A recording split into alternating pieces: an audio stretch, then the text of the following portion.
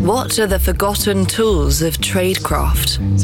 Which objects might unlock the hidden history of espionage?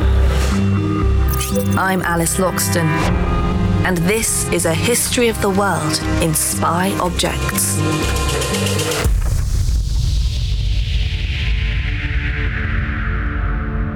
In the Second World War, Nazi Germany maintained a staggering 1,000 prisoner of war camps. Germany had been a signatory at the 1929 Geneva Convention, which sought to guarantee the humane treatment of prisoners of war. But of course, the Nazi Party was not known to abide by the rules of fair play. POWs behind German lines sometimes endured unspeakable horrors. That's why, when the war broke out, British intelligence took pains to protect the well-being of Air Force personnel, whose planes were downed by Nazi forces. They did so by thinking strategically. What were the practical challenges faced by POWs, and what could be done in Britain to circumvent them? When you're captured in a theater of war as a combatant, one of the things that happens is you get everything taken off of you except for the clothes on your back, so that if you managed to get away, you'd be stuck. You wouldn't have any money for bus fare, you wouldn't have a map to help you understand where you were, and you wouldn't have a compass to help you understand which way was which. So if you've got a map that can be concealed inside your shoes or your socks or your hat, and if you've got a compass that is concealed inside one of the buttons on your jacket, maybe the Germans who've captured you won't find it. This is Lynette Nusbacher, former Canadian and British Army intelligence officer, current war historian and strategist. In the world of intelligence, it's minds like hers that prevent worst-case scenarios from coming to pass. Strategy is the way we understand where we need to go and how we're going to get there.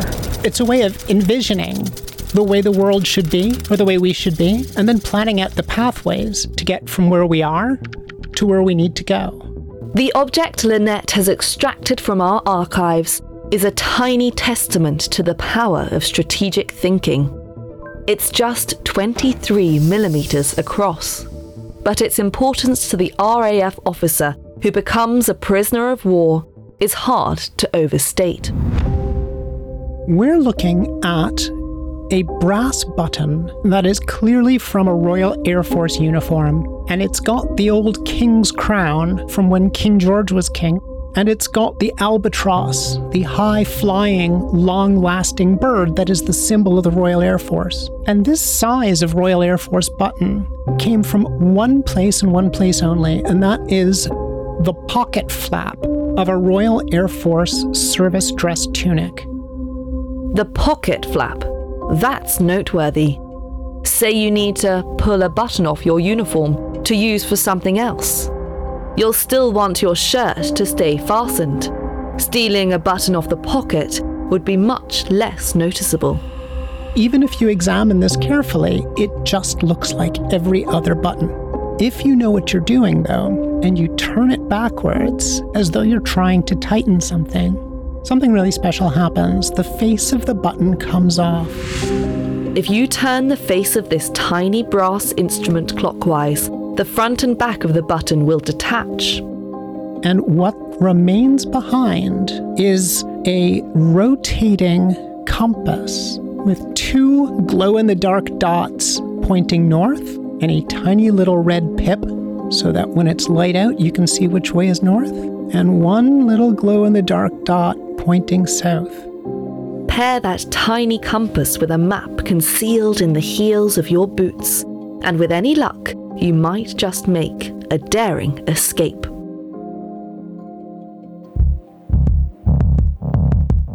If smart little spy objects like a button compass tickle your fancy, you're in luck. British intelligence produced many such crafty gadgets during the war, with the help of MI9's resident wizard of escape and evasion devices. Clutty Hutton was an expert at creating objects that a German field police soldier would look at but not see. Christopher William Clayton Hutton, or Clutty for short, was a former RAF pilot turned film publicist. In 1940, he went to work for MI9, tasked with creating objects that the British Air Force personnel could use to escape from enemy capture. And Clutty delivered. Clutty Hutton was able to create escape boots, which were meant to look like an ordinary flying boot, but you could then take the upper part of the boot off and suddenly it would look like regular shoes. From decked out in military garb to disguised as an ordinary civilian within seconds, pretty smart indeed. And that wasn't the only disguise he concocted. Hutton created uniforms that were reversible so that if you're on the ground in German-held territory, you could take off your flying tunic, turn it inside out, and suddenly it's an ordinary working man's jacket. Clutty was able to contribute so many helpful designs and devices to the RAF because he carefully considered every material, every minute detail. Everybody had stubs of pencil stuffed into their pockets, especially pilots, for making notes while they were flying. Pilots and navigators all had to have grease pencils or plain pencils. And Clutty was able to put magnetized metal into little pencil stubs. And those magnetized bits of metal could be turned into compasses. All of these cunning little items Clutty concocted for MI9 served to help downed flyers escape from behind enemy lines and return to Allied territory. One of the things that MI9 did was equip people with compasses just like this. They gave people maps disguised as playing cards or silk maps that could be folded up and sewn into their clothing. MI9 was really focused on helping people prepare for their missions overseas so that if it all went wrong, they could get back home again. And MI9, plus their friends in the French resistance, were really good at getting pilots, other aircrew, out of German territory and back through France and Spain and Switzerland and wherever they had to go to get them back to their bases. But Lynette says the real value in those tiny button compasses, the strategic advantage they gave Air Force personnel, wasn't so much the practical role they played as the psychological one. All of these pilots and other aircrew were courageous people no matter what happened in the sky. They had their plane, they had their guns, they had their bombs. They knew what they were doing.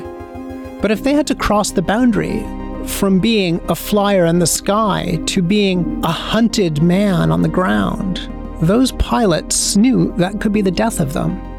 Those brass buttons were a form of insurance, a way not just to preserve their physical safety, but to provide some measure of peace of mind.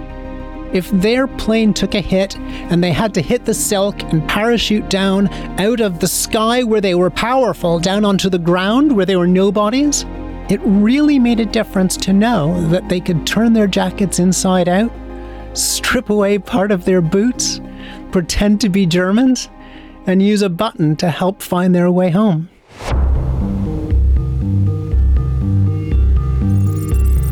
I'm Alice Loxton. More secrets await in the next episode of A History of the World in Spy Objects from Spyscape Studios. If you like this podcast, please give it a 5-star rating or leave a review. Ratings and reviews help other people discover the series and help us bring you more episodes like this one. Or why not forward the podcast to a friend? And thank you for listening.